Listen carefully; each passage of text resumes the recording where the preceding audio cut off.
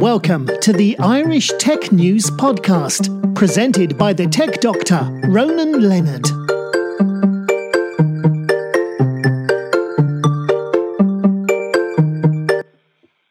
Hi, welcome to the Irish Tech News Podcast. I'm here with Kieron Branagan, the CEO of OpenJaw. How's it going, Kieran? It's going well, Ronan. Thank you very much. No problem. So how did you guys start OpenJaw, and what do you actually do as well? Well, it's a story that goes back over the last sort of 14 or 15 years. So in 2002, we were a startup with three sort of software engineers based in Dublin who kind of left the security of their own jobs working in the travel industry, and they created a startup called OpenJaw Technologies. At that point, they had a 30,000 foot view of the online travel space, and where they felt things were going was that travel brands would become full travel retailers through their own websites.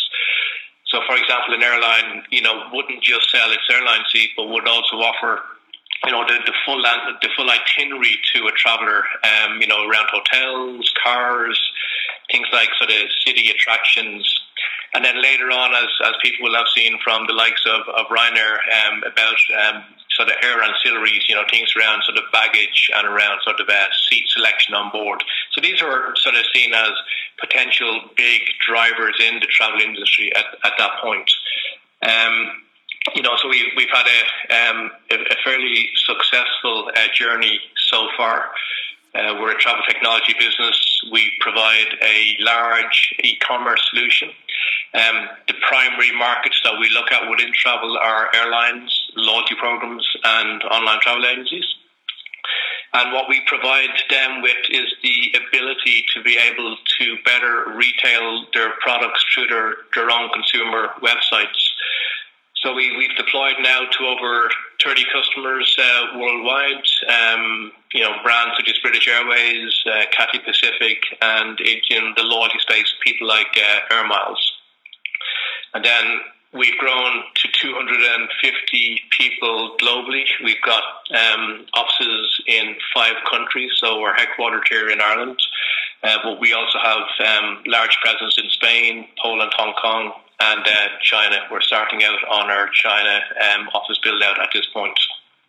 That's impressive. Very impressive.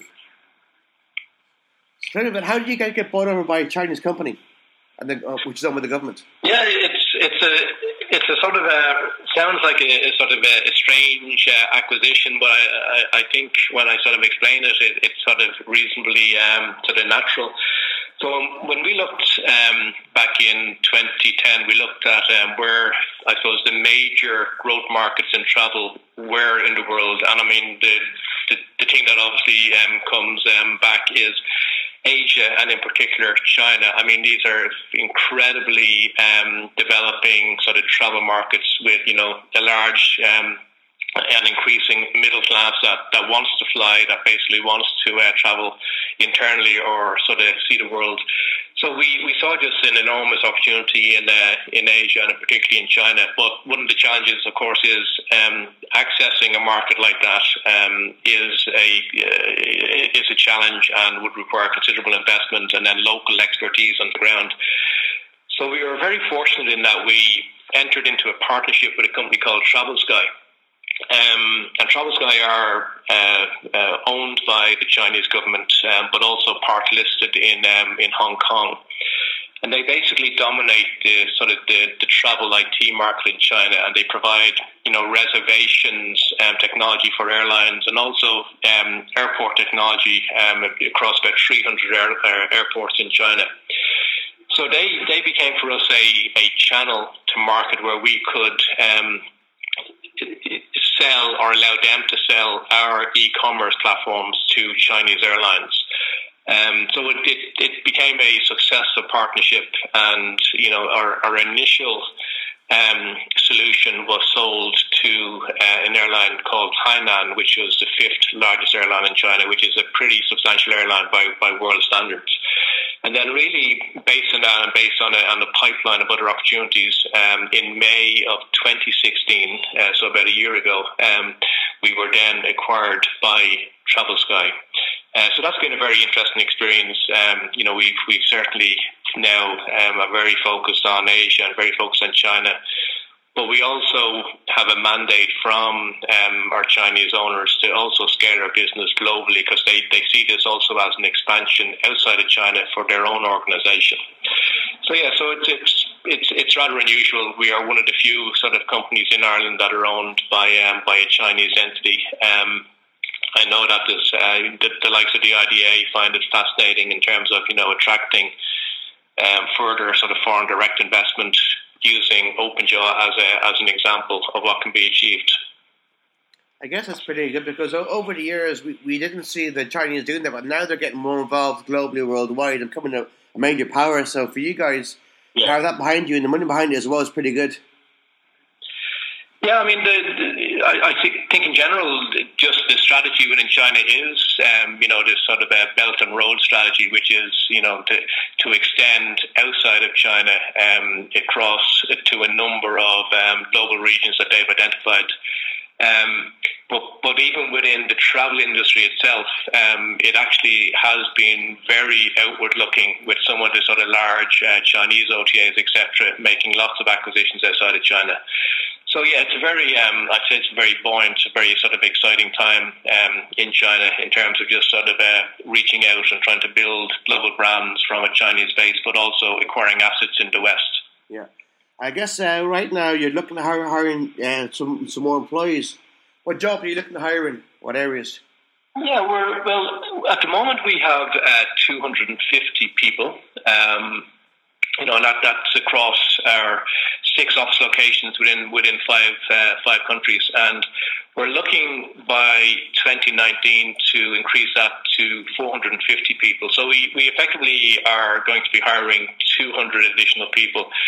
About 50 of those will be in Ireland, between Dublin and Galway offices, and then the rest will be in our other sort of global operations, but with a heavy emphasis on the build-out of our Chinese R&D centre, which is in Dalian in northeast China.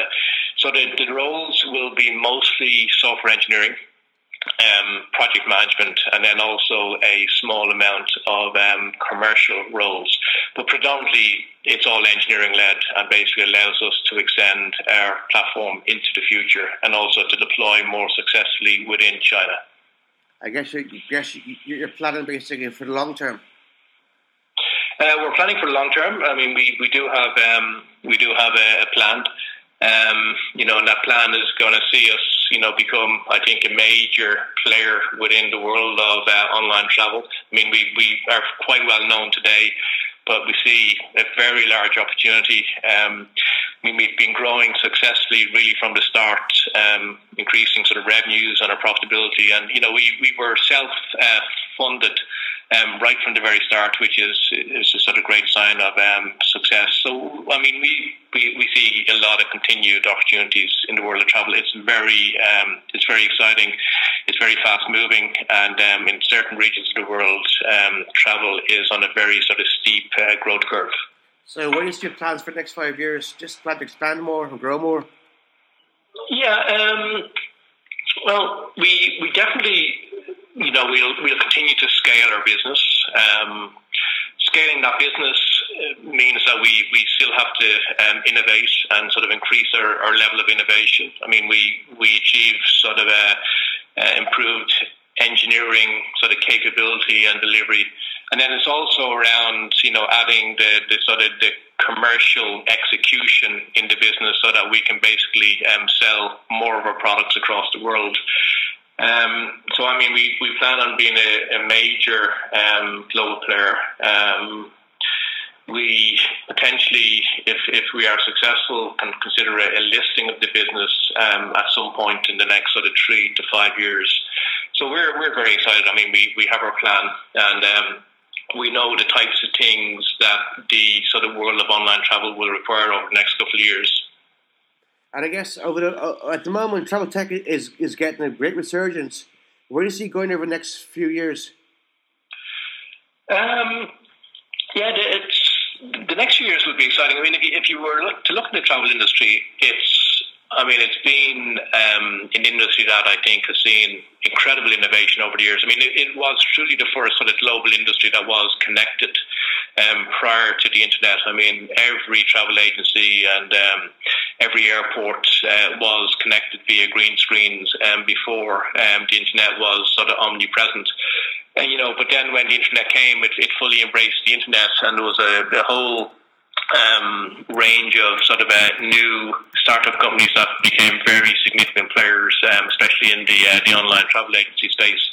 So it's been an incredible industry. So the next sort of 5 years, I still think that you're going to see a huge amount of sort of reinvention. I think you will see a lot of reinvention around travel retailing, and that means ultimately delivering a much more improved customer experience, and ultimately that'll drive even a higher sort of percentage of online bookings in the industry.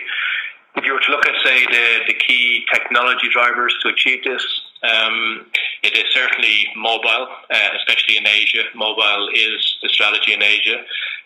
Big data and leveraging sort of those data assets.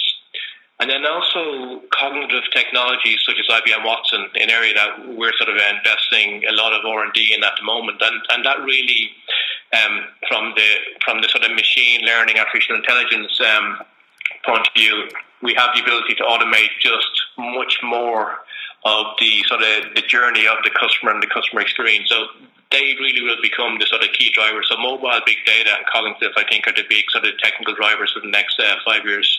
Because I know Watson has come over leaps and bounds from what it used to be. It's now basically become a major player worldwide. Yeah.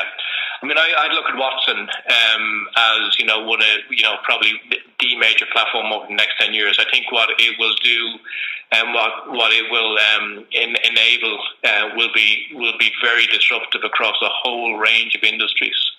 And we see it as a very sort of complementary aspect to what we're doing in terms of the ability, to use machine learning to provide a much higher sort of level of automation and scaling in terms of how airlines or loyalty programs basically bring their offerings to the market. Well, I think in long-term Watson will bring in your costs as well because it's so easy to use and implement.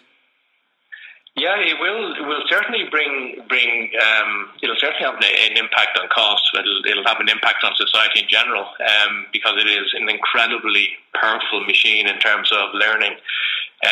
So, it's got implications for society, I suppose, across quite a range of jobs and things like that.